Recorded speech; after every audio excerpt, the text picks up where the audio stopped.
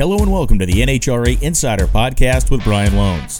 A huge explosion and fire for John Force. The car exploded going through the lights, and this is as bad a fire as... On this episode, funny car racer Chad Green, pro mod racer Stevie Jackson, and we remember legends in drag racing. It's going to be Tim Wilkerson. Wilkerson goes 391.2. The late great Dave McClellan and John DiBartolomeo. Perfect reaction time for Dallas Glenn. Triple zeros across the top of the time slip, and at the finish line stripe, it's Dallas Glenn. This is the NHRA Insider. It's Cruz Pedregon, 395.8, 324 miles an hour.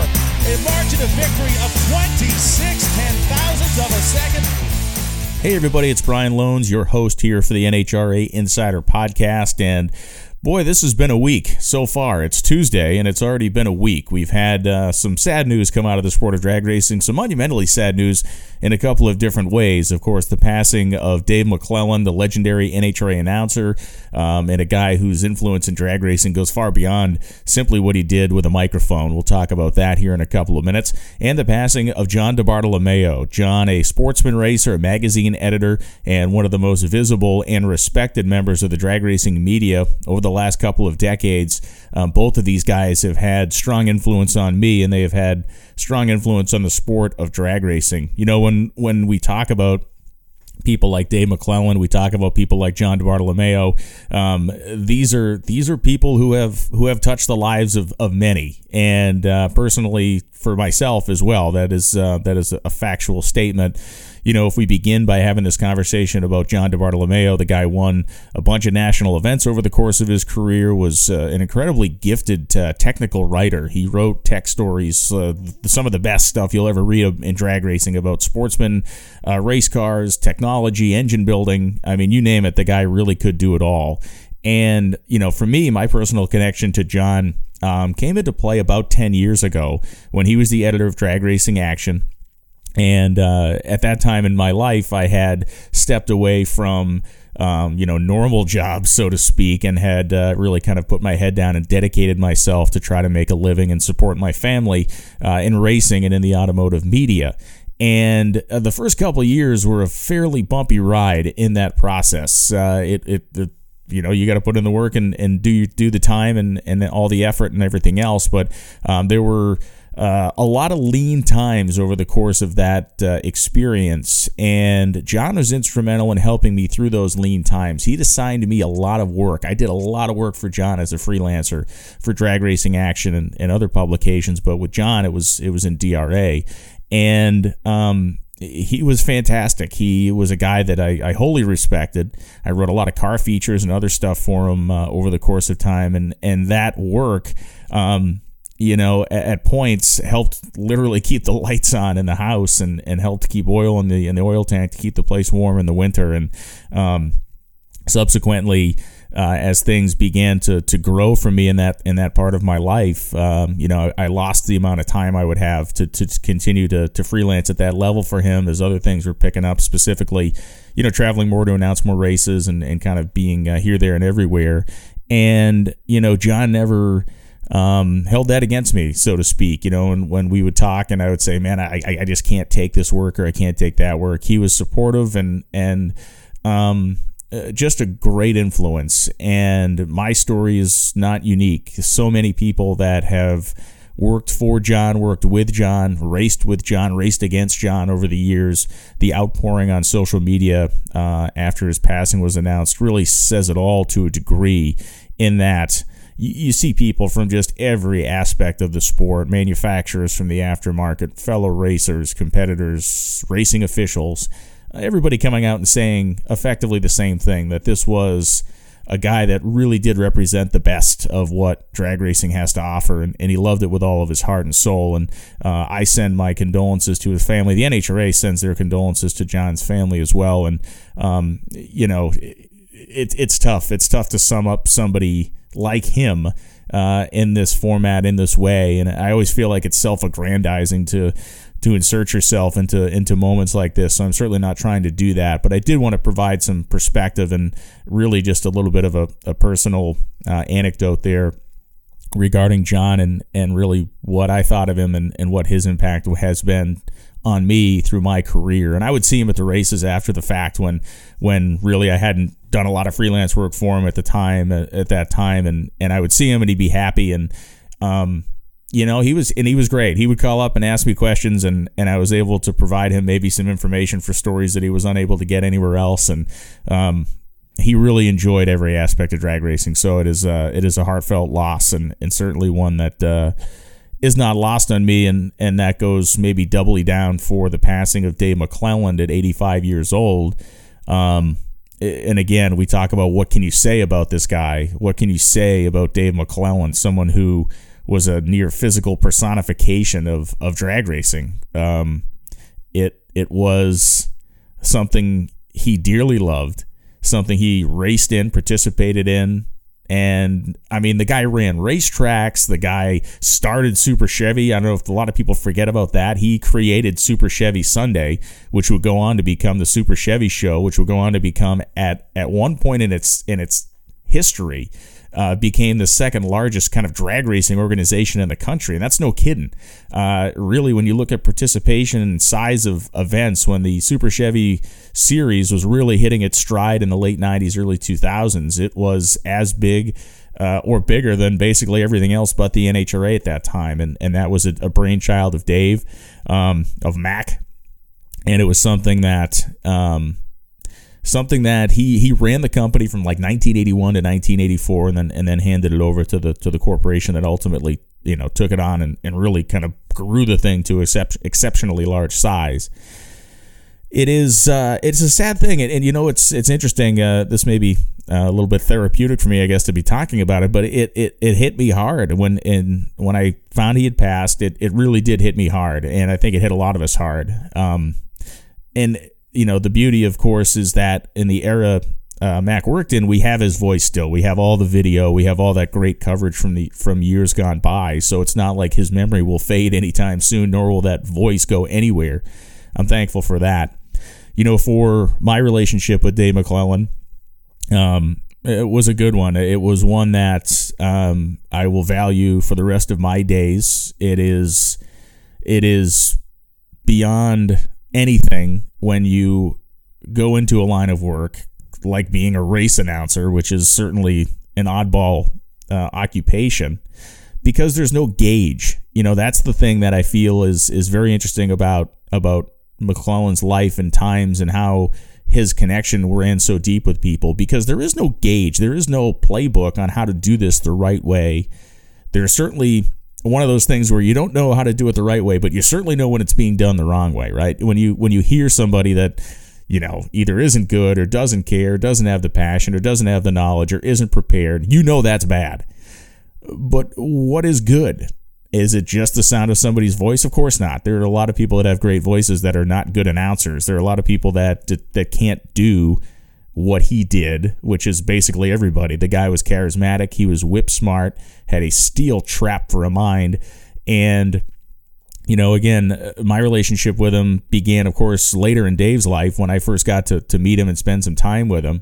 But it persisted for many years, and to have his respect was amazing over the course of time when he was beginning to kind of retire from all the stuff he did. And man, he did a lot of stuff. He handed the reins over to me on some of the stuff that he would do, hosting gigs and stuff like that. And there will be no greater, I guess, honor professionally for me than understanding, one, he thought I was capable of trying to stand in shoes the size of oil tankers. I mean, these are not big shoes. These are globally, intergalactically huge shoes. And there was respect there, and it's something that I will never forget or take for granted or allow to drift from my mind. And it is something that almost brings me to tears every time I think about it. It's such a tough thing. The last time we worked directly together was for the 50th Gator Nationals, and we had this idea that this race was coming, and we knew it. We needed to do something big and unique and interesting to start the show, and I guess I kind of got nominated to call him and ask if he'd be willing to do it. And at this point, he was still in pretty good health. He was able to kind of get around. He was up in years, obviously, over 80 at that time. But he was receptive to the idea. We put together a script, and he came into the NHRA studio at that time when the office was in Glendora, and he did the voiceover work, and he crushed it. And it was the perfect way to start that momentous event with him and his voice and his presence. And after we did that, it was Louis Bloom and I kind of conducted an interview with him just to have really what we figured, and ended up being kind of one last opportunity to sit with him and chat with him and to kind of pick his brain a little bit and get his feelings on different things. And again, it was just something that in the moment I thought was very fun. I thought was very respectful. I thought was very cool. But I guess now you look back on it and think, thank goodness we did that. Thank goodness you have that opportunity to kind of capture that time. After he had decided to get out of even doing voiceover stuff because he was just kind of retired, he wanted to just enjoy his life and not be tied down to anything. He would send some of his voiceover clients to me to do work. And again, it blew my mind then. It blows my mind now. And so I'm at a loss for words, ironically enough, I guess, on this topic, and I'm sure many of you are as well. But I guess that the one thing that we all share regarding Dave McClelland is a respect for how this guy conducted himself, for what he did, for how he did it. And, I look at his style of announcing, and it has been obviously monumentally influential to me.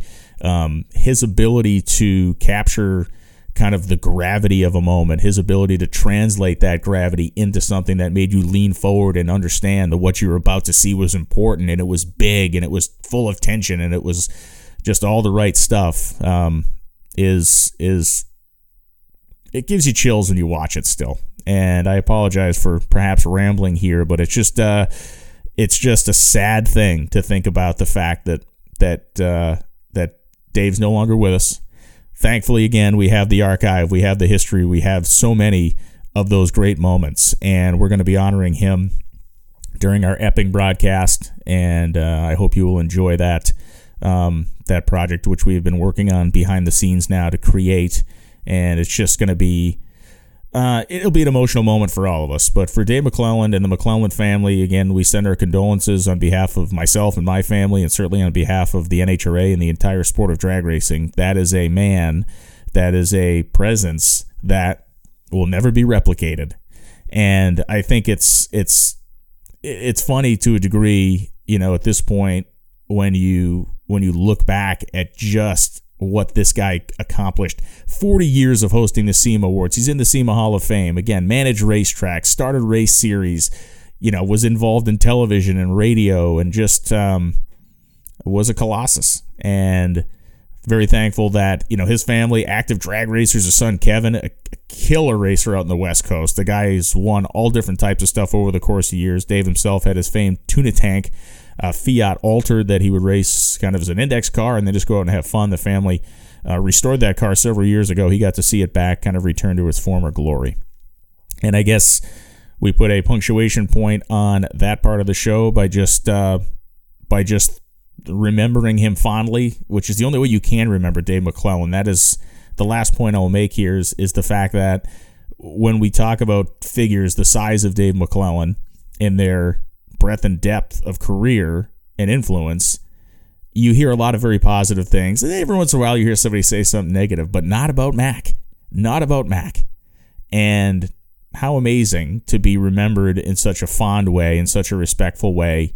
And he is a grand example of, ultimately, in your career, in the world of racing, which seems very large but is really kind of very small and cloistered, that you are remembered by how you treat people, how you prepared yourself to do your work, how you approached that work, and how you made people feel while you were doing that work. And he absolutely knocked it out of the park on every single level. And for any of us that follow in his footsteps in whatever degree, and no matter how far behind us or how far behind him we are in those footsteps, that is a man and a career and a life that we can use as a shining example of how to do things the right way. So that was a lot. I apologize for being off kilter a little bit regarding Johnny D and Mac, but two very, very important people in my life, two very important people in the sport, and I wanted to take the time to, I hope, remember them properly. Now, today's show, we have Chad Green on, we have Stevie Fast Jackson on. And for Chad Green, I'm really interested to talk to him because right now the guy's 8th in the points in Nitro Funny Car. I want to talk to him about his evolution as a driver because we have really seen this guy come into his own. The Chad Green we see driving this race car now is a threat to win every time he pulls up to the starting line. It's been very, very fun to watch, and it will continue to be fun to watch throughout the season. Stevie Fast Jackson will be on. We'll be talking Pro Modified with him, of course. We'll be talking about the class, the category. We had Lyle Barnett on a show or two ago, and Lyle was great, and that's really why I wanted to follow up with Stevie, because Stevie's been a driving force in what I feel is a bit of a renaissance resurgence, if you will, for Pro Mod. We're going to talk all about that. So, now that I have gone on far too long and said probably far too many words, let's transition into our interview. So our first conversation you will be hearing next is with Chad Green, driver of the Bondcoat Ford Mustang Nitro Funny Car, and Mr. Chad Green joins the NHRA Insider Podcast for the first time now.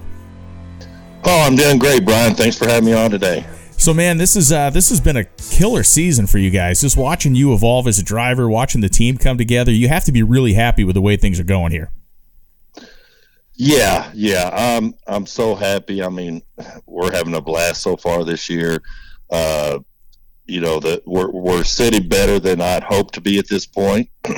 So that's definitely exciting. But, I also have to say, our car has definitely not been running where we want it to run. We definitely know we can get more out of it and do better. So we have been making some consistent runs down the track, and we just want to get it going a little faster. We think we're right on the verge of doing that. So I think it's going to get even more exciting as the year goes on.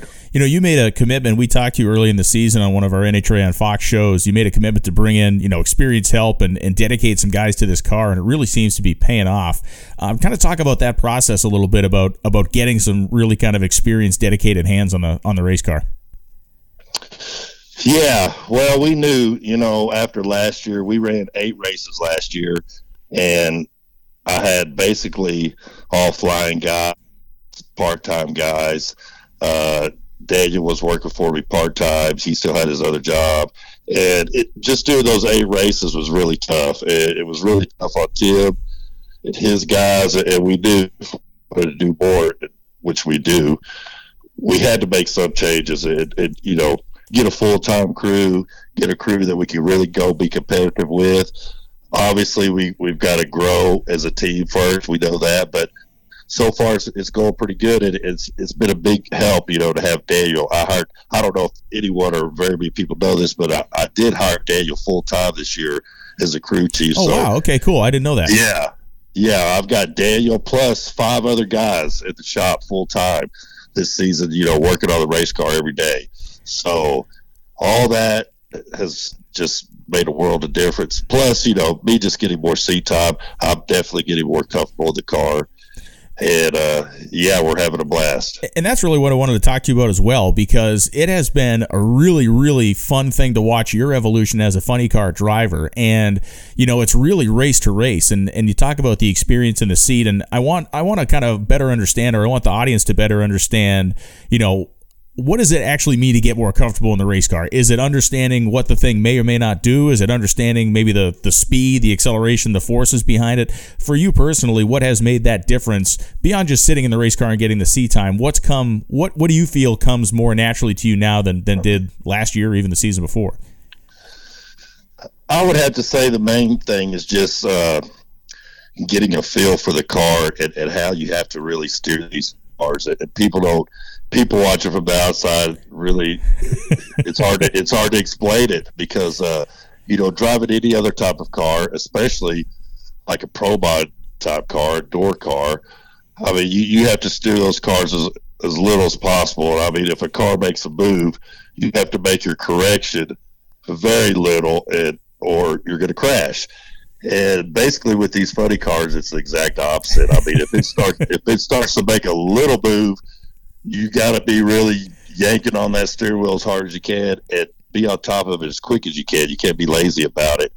And it took me just a little bit to really get the feel to where my subconscious would take over, my instincts would take over, and, make those moves like I need to. And I think that's been the biggest part. Of course, the speed, there's nothing like it. But yeah, that's just fun. Yeah, it is. And it's, it's one of those processes, too, to go through. It has to have its moments of frustration. But this is really something that you kind of have to do in public. And that's a tough thing, right? I mean, as many test runs as you can make, the reality is you're going to make most of those runs at an event, and there's going to be a lot of people there watching. So this learning process is something that, like somebody said, happens in front of God and everybody. Yeah, it is a very public process, I would say, for sure. One thing that helped me, Brian, for several years, I got my license back in 2017, and for a few years, I would go every year to the Phoenix test session and run Tim's car for a couple days, on like a Thursday and a Friday before the crowd came. Gotcha. And I did that for 3 years. I got to put up like 20 plus runs on the car, and I wanted to do that. I didn't want to just jump in and absolutely and experience all that in front of the world, like you're saying. So having that process really helped me a lot. I kind of took my time getting into the funny car. Year before last, we did 2 races. Those were my first 2 races, and then, like I said, we did 8 last year. So it's definitely been a progression, and I definitely feel way comfortable in the car now. I mean, we feel like we're at a point where we're ready to go race and be competitive.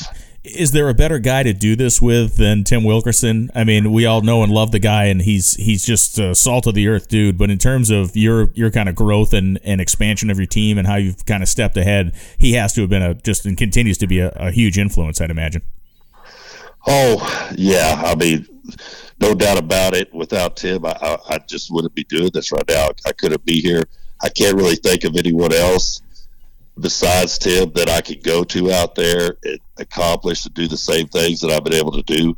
So I definitely owe a big debt of gratitude to Tim, and he's helped me so much, behind the scenes.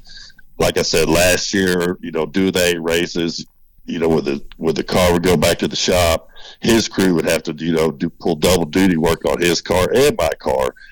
And just that, and Tim's experience and knowledge, and plus being him, we just get along, and that's a key part right there. I mean, you have to get along and be friends and be having fun with the people you're with. Yeah, and listen, Tim's a straight shooter as well, right? He's not a guy who's going to beat around the bush if something needs to happen or something needs to change or whatever it is. I mean, he's the type of guy that's not going to waste your time or his kind of taking the long way home to give you an explanation or give you advice or whatever. That's right. And I like that about him. And, like I said, we've just, from day one since we first met, we've just always got along so great, and our relationship's so great, and thank God that I've got him. Your son Hunter as well is coming along in the sport. He's doing a nice job behind the wheel of an A fuel dragster, has his top fuel license. How fun has that been a process to be a part of? Oh, let me tell you, that's been really exciting for me just to watch. It's one of those things. I never wanted to push him to do any racing. Sure. If he wanted to do it, he would have to show the interest and want to do it himself. And he's really evolved over the last couple of years. First working on my team as a pro mod, or the pro mod team, and being around it, and just being part of the team, and for the last couple of years, really evolved. And he's really got into it. It's really got in his blood now. I think he's really gotten hooked. So, we're in the process of trying to plan where he can get more seat time, do more races, and he's done really a fantastic job so far. I'm so proud. Yeah, it's great. It's been a fun thing to watch, and he drove. Whose car was he driving at the preseason test? Did he make some laps with maybe the McPhillips car or something like that? I'm trying to remember whose car he was in. No, okay, yeah, he made passes in Randy Meyer's Meyer's car, yes. First, okay, he made like 7 passes in that. And then he made a couple passes in Tim's top fuel dragster, yes, which he sold to Buddy Hole. Yeah.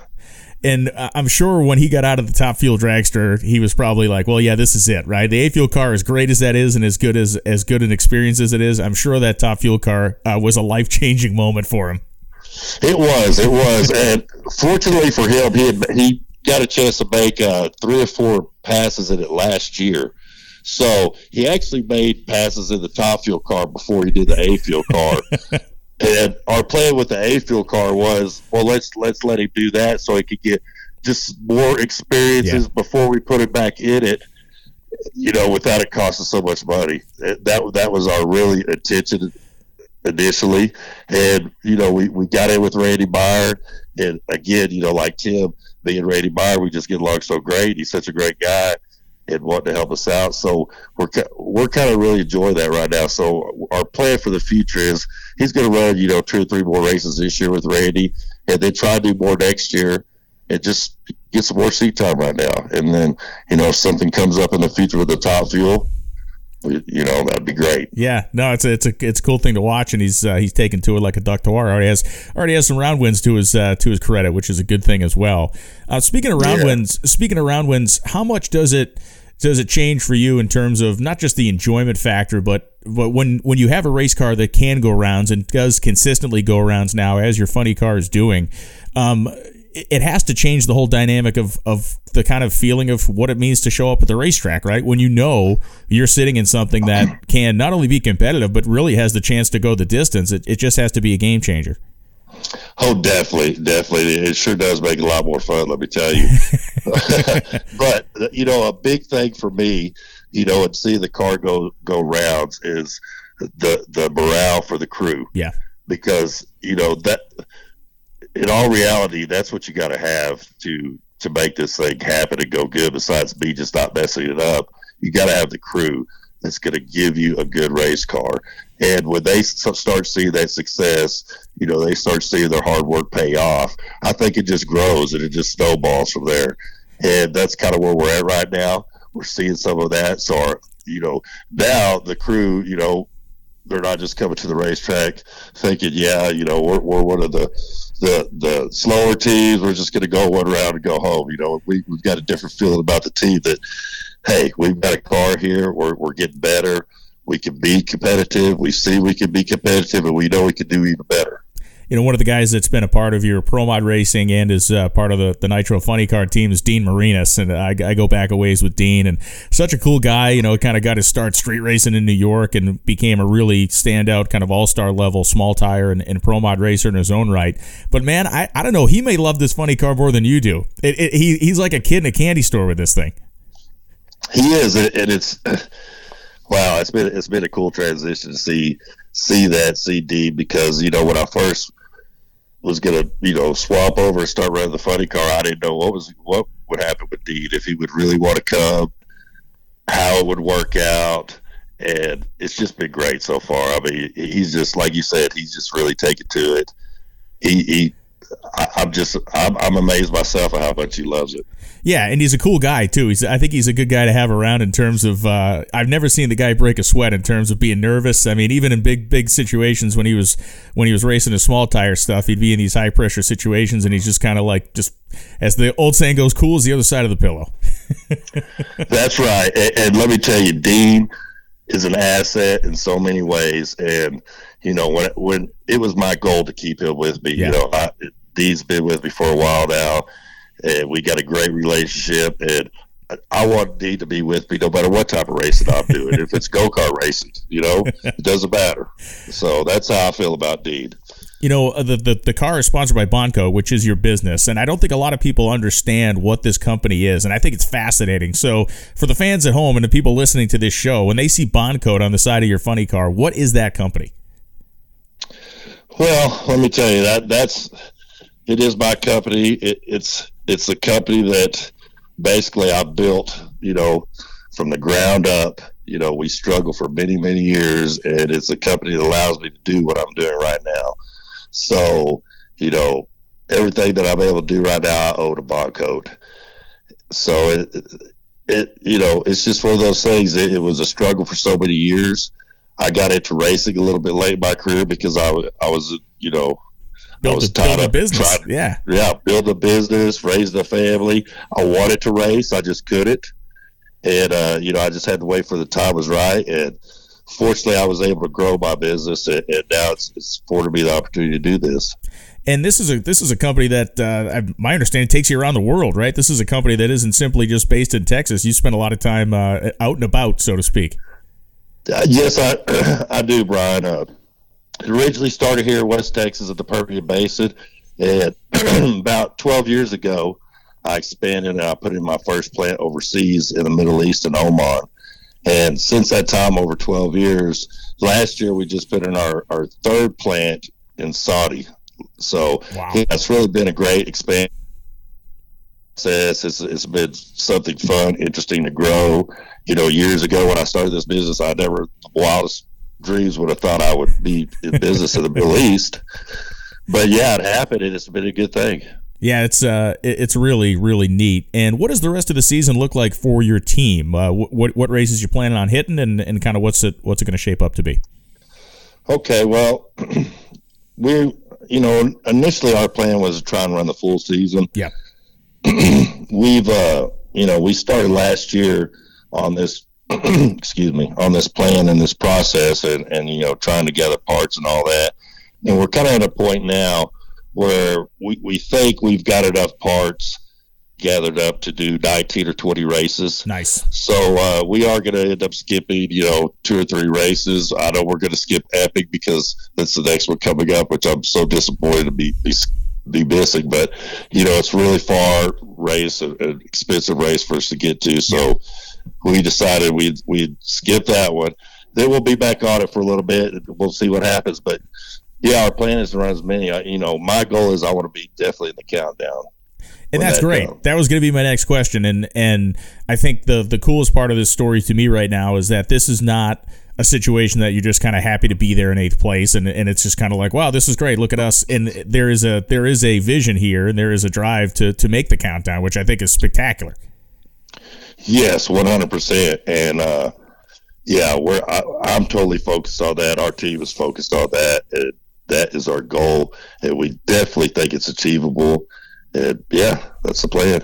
Well, man, it's a great to catch up with you. Sorry we won't see you in Epping, but we'll catch you back up soon enough after that. And again, it's been great to watch, and it's just, to me, we look at the level of competition these days across the board, and especially in Nitro Funny Car, and the fact that you're a top 10 player now, the fact that you're a guy that people are now forced to look at that car and look at you differently in a much better way for you, because they know they're going to have something in the tank to take care of you guys. Again, fun to watch, and good luck for the rest of the season. Hey, thanks for having y'all, Brian, and we'll see you in Bristol. So after a great conversation with Chad Green, we transition to our next chat here in the NHRA Insider Podcast, and that is with a 2-time NHRA Pro Modified World Champion, Mr. Stevie Fast Jackson. How you doing, man? Hey, Lohnes. How's it going, buddy? Going well, man. Going well. And, we got a bunch of stuff to talk about here with the class. And this is a conversation we kind of started with Lyle Barnett in the last show, and I wanted to continue it with you. First off, let's just talk about kind of the early season results so far, which I got a feeling you're not where you want to be, but I feel like after the last race, you're moving in the direction that you need to be moving in. Absolutely. New car, new package, new EFI deal. We had some mishaps at the first race, ran okay second race. Definitely not where we need to be, but really excited about the direction we're going. The car's doing what I tell it, and the team's working together well. We have really good chemistry in the team and in the pits, and I'm excited about getting into Norwalk. Anytime the car will listen or do what you tell it, it's just up to you to tell it to do the right stuff. I think one of these things that people may not really understand is that they think, well, listen, this guy's been running a Roots blown Hemi forever. Like, what's so different? Why change anything? So I guess that's the first question. Talk about the new EFI setup you got in the race car and stuff like that. Why is just okay not good enough for you guys? Why is it always the constant tinkering? Well, I think that the Roots blown combination is behind in parity in the class, and I think that there's some performance to be had with a more micromanaged fuel system. I was a fuel injection guy. I was an EFI guy before I was a mechanical blower guy. So I started out running EFI stuff. I had to learn how to do mechanical. So running EFI on any combination, turbo, nitrous, blower, naturally aspirated, pro stock, any of that fits my wheelhouse. And I think that at the end of the day, when you get all the silly stuff to stop happening, I think that there's some performance advantage there. And I'm a natural tinkerer, so I like to always mess with stuff. And that's one of the detriments of me is I can't leave it alone. running average and okay is not good enough. I want to run at the front. And, running at the front these days in Pro Mod, when we've had some rules adjustments made, I guess let's talk a little bit about that. There were some rules adjustments made after the last race. Do you think those are A, in the right direction, and B, will it provide any sort of measurable difference in your opinion? I think anything to slow down the Pro Charge combination a little bit more is in the right direction. I don't think we did anything to help the roots blown combination. Yep. And if you average that combination, it is by far the largest combination in the class and by far performs the worst on average, and not only in qualifying position but finish position. We've only had one roots car in the semis at one race all year. Yeah. All the other races, all the roots cars out first and second round. So I think it'll slow the Pro Charger car down towards us a little bit. As always, I'm excited about it being better. I still don't think I can outrun the nitrous in the turbo car, but as long as it gets just a little bit closer to where we don't feel like we have to hit the home run ball every run, I'm excited about it. I think NHRA technical department knows what needs to happen, and they're working towards that. They're trying to do it in a way, mid-season rule changes to where it doesn't cost everybody a fortune. Yeah. So I applaud their efforts on looking at it and not getting too far down the season. Most everyone, including the Pro Charger guys, kind of been, they're not really that spun out about the rule change. Everybody kind of knows that it's been needed. So I'm excited about it. I'd love to see the roots car get a little help, but I think it'll be better than what it's been. Yeah, and look, we talk about, rules changes, adjustments, and people having to spend money, and I don't think it's speaking out of school to say that a couple seasons ago some rules changes were made that really did not do the class any favors whatsoever. Now, those things have been since rescinded and adjusted, but the damage was done, and I think we're in a recovery period from that damage, and I kind of want your perspective on that as well. I mean, we got Fuel Tech on board, we got D-Wagon on board, we got the shootout coming for Brainerd. These are all good things, but ultimately it's still kind of coming back together the way it should have been a couple of years ago. Well, we're in a lull right now in participation because of what happened in 2020. In 2020, a new power adder was added, and everyone was told that it was on the same playing field. They made 1,000 more horsepower than everybody, set the national record on the second run down the track, and obliterated the field for 2 years. So you lost a lot of competitors who just did not want to change to that combination. And you were in a lull from that. As you get parity back, you'll start to get competitors back. There was a couple of really expensive rule changes for those guys. In the beginning, it needed the right supercharger on it, and it still does. And it'll end up there. I think that going into next season, we'll look at putting the right supercharger on it. So you're not running a supercharger that makes 4,500 horsepower and trying to calm it down to 2,800. But with that said, we're in a lull in participation because of lack of parity. There's a lot of guys out there that were racing in 20 and 21 that just didn't want to have to swap power adder to be competitive. Yeah. And as the guys see it, the parity is getting closer. They're coming back. We have a tremendous amount of new energy in our class with the new sponsor. We have a lot of people that are now involved in our class and want to be involved in our class. I spend a couple hours of my day every day fielding phone calls about people who want to get interested in our class. I had a company call me this morning and said, "Hey, we want to sponsor Pro Mod. How do I do it?" And I'm like, "Well, let me tell you." And these are, normally used to be, it would be, "Hey, let me get you to sponsor Bahrain 1 Racing. Let me show you." And now I think everybody's kind of collectively working towards the common good. And I said, "Let me show you how easy it is to get in on something on our class." So I'm really looking forward. The Brainerd shootouts are going to be awesome. Some of the racing out west is going to be awesome. The fan, one thing that has not in a lull is the fan support of our class. Absolutely. We don't have 30 cars right now, but we got 15 or 16 of the absolute baddest teams, drivers, crew chiefs, and people in the world. It is so hard to do well here. I mean, it's hard. Anytime you see anything that gets this hard, you'll notice that car count will go down a little bit, but I am optimistic that we're on the way up. Yeah, I agree with you. And listen, I think it was a big deal. I think it was a good thing to have Stan Shelton, out now at a couple of races with that screw supercharged car, and really, the math said it was going to be, where we all thought it was going to be, but to have somebody show up and actually say, okay, yeah, this is a mid-upper half qualifying car. It's not going to run away and hide from anybody. That's a good car. I think it was a good screw car to come out and kind of show what that combination was going to look like. And I'm not saying there's going to be 100 screw blower cars showing up all of a sudden, but I think when Stan showed up and ran well, it did prove that it's a viable setup. Absolutely. I was one of the critics. Believe me, I'm a screwball racer. I was a critic that said that they were not going to be competitive at that rule package, and I was wrong. He came out, and there's a lot of detractors that are saying he came out and just ran well at his first race. Well, that's not their first race. That's their first race in NHRA. Yeah. They have a very well sorted out screwblower program. They've been running Midwest and kick and tail for a year. They got top-notch motors, top-notch stuff. Steve Petty's running it. So seeing them come out and getting some new faces, and not only that, but that joker can flat drive the race car. I mean, for a tractor puller, you can, yeah. And that's one thing that I want to talk about. That's the elephant in the room. If you look down our qualifying sheet, 030 is not going to win anymore. No, we used to have 4 or 5 of us that could go 20 on the tree, and you kind of wanted to qualify really good, so you didn't want to get one of the heavy levers in the first round. Now there's 15 of us who can leave the starting line. I mean, a lot of times you got to go 0-0 something to leave first, and it's as hard as I've ever seen it. I'm excited to see a couple more. You'll see a couple more screw cars coming out for Norwalk. I think the viability of that combination has shown itself, so that's exciting, and we're hoping to get some new participation, some new blood coming in. It's always good to see new faces. You'll see, without them doing anything for the Roots combination, you'll see some Roots guys swapping, which is bad. I don't like to see that. But overall, it's really good to see new folks coming in and running good. You know, I think one of the things that's fascinating to me is a guy like you, intense competitor, Lyle, intense competitor, the Janis family, very much. Like, you go down the list, and as you mentioned, the level of talent is unbelievable. It really is almost like an all-star race every time we have the Pro Modified class on the grounds.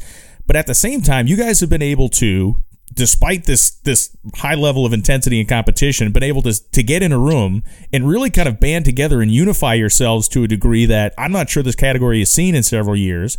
And you've done it for your own good, and it's been effective. I mean, we talk about the addition of qualifying points to the class. We talk about some of the different things going on internally, and that's because you guys have gotten together and have a collective voice. And this is the first time that I've ever been in a meeting ever this season with anybody that's in our class in NHRA, and not one meeting or one time has parity or anything that matters on the racetrack come up. And that's exciting because we are focused on how to make the class better. We're focused on how to give the fans a better show, how to identify with the drivers driving the race cars and put less emphasis on the race car. When you talk about camaraderie, I respect all of these guys that I race against. We went out there last race. We go out there and we qualify 8th, and we got to run Lyle first round. One of my guys comes to me and he says, "Man, we got to run Lyle. He's really good on the tree." I was like, "Oh, you don't want to run Lyle?" I said, "Who do you want to run? You want to run Jose? You want to run Justin Bond? You want to run Belushi? Right. Oh, you want to run Stan Shelton? Oh, you want to run Michael Thielen? You want to run Janis? You want to run JR, who goes 005 all the time? Which one do you want to run first round?" None of them. Everybody's got a fast hot rod. But I've never seen our ability, drag racing is a sport built on ego. Like, we do it because I think I can do it better than you. And this is the first time I've seen all of our group get together this season, and everybody's positive. Everybody has a really good outlook. I'm really excited about how hard the Finish Line Consulting Group, Eric Dillard, Justin Bond, all the racers, Justin Elks, everybody is working together. Even Ricky has not been complaining. So, it's a very unusual time in our life. I'm waiting for a meteor to strike. I mean, he sent me a positive. Everybody's kind of on board. Yeah, Ricky sent me a positive text message like a week ago. I saw. Man, that's scary when that stuff starts to happen. But it's a good deal, man. We're looking forward to getting some talent from some other organizations. I want some of these guys that run PDRA and Midwest that think that they're good over there. I want us to come over here and race with us, and let's see how good you are. Yeah, and I agree. I mean, I think it's one of the things I talked to Lyle about, and which surprised me happily was this idea of, the idea was floated around, not in really real official capacity, but the idea floated around, well, maybe we just change the class to 8th mile. And Lyle said basically to a man in those meetings and in those conversations, everybody said absolutely not. And I thought that was fantastic. Everyone in that room physically stood up and said no. And we said that's what distinguishes us from the other racing organizations. We are the elite of Pro Mod, and if you want to run the elite of Pro Mod, it's quarter mile racing. And it was a pretty emotional moment to watch all those grown men stand up and say absolutely not. Yeah, no, it's great. So, I mean, it's the Listen, it's the easy solution, and it's not even a solution because, like you said, you completely strip the thing of identity at that point. And not to say, because the PDRA series is great, Midwest series is great. I'm not detracting anything from any of that stuff. But if you're going to do something unique, damn it, do something unique. And you guys all stood up for it, which is great. Yep, it's good to see everybody. I think we're all rowing the boat in the same direction. I think we get a little bit more parity. We're paying really good money. We have more purse for the field than any other sanctioning body in pro modified racing right now. We're paying number one qualifier at every single race. We got $25,000 shootout in Brainerd. There's a lot of lucrative reasons to come run pro mod. You want to attract sponsorship? This is where you come race to attract sponsorship. And our eyeballs on our class have never been more intense than what they are now. I'm fired up about it. Yeah, I loved Virginia and the fact that, Tyler Krosno runs that place and is the guy who manages the PDRA series as well. And that is a crowd that is conditioned to know and love pro mods. And they were asses glued to seats when you guys came around the corner every round. Yeah, it was as much weather as we faced, as many weather challenges as we faced. Watching the track staff at VMP, the NHRA officials at VMP, and the fans stand there in the rain. I had a herd of fans under my awning like 10 times because they were just trying to get out of the rain. And I'm like, why don't they leave? And they didn't want to leave. They want to watch pro mod, right? And that's exciting, man. That's what makes me get up. That's what makes me want to do it. When I see fans care about it and appreciate the work and effort that we put in to put on that show, that's what gets my motor running.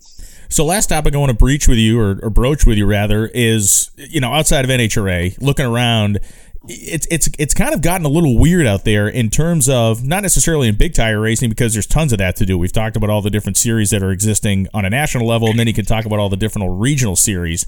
But what's the scene like, for you on the grudge side? What's the scene like, and I don't even know if there is one anymore, really, as far as the elite level of radial stuff? It all seems to be changing in a very fast manner. Yeah, the issue with some of the small tire racing, we'll tackle that one first, is that it's allowed development so fast that it's hard for anyone to keep up.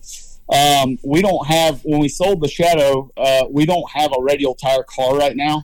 I have some stuff in standby to try to build to do that. I'm waiting to see how that class is developing before I pull the trigger on that. But we're not doing it, and I love radial racing. Those folks are my family, and competition is hard and it's fast and it's fun. But right now we do not have a radial car. Not to say you're not going to see us throw our hat in the ring with that. Again, I love stinky outlaw racing. The move is gravitated towards, I think, a lot of the big tire stuff, simply because there's more places to race it. It's not so track dependent to put on a show for the fans. You've been to that 3:00 session somewhere at a radial tire race. Yeah. And for you're in the air conditioning and it's terrible watching 90 pairs of cars spin the tires. But think about the guy who spent $200 and he's in the stand with a Bud Light and he's like, 91 cars have spun the tires in a row. Yeah. So with big tire racing, you don't have that. And I think at the end of the day, we're an entertainment business, and I think the sport will always evolve around what gives the crowd the best show. And I think that ebbs and flows.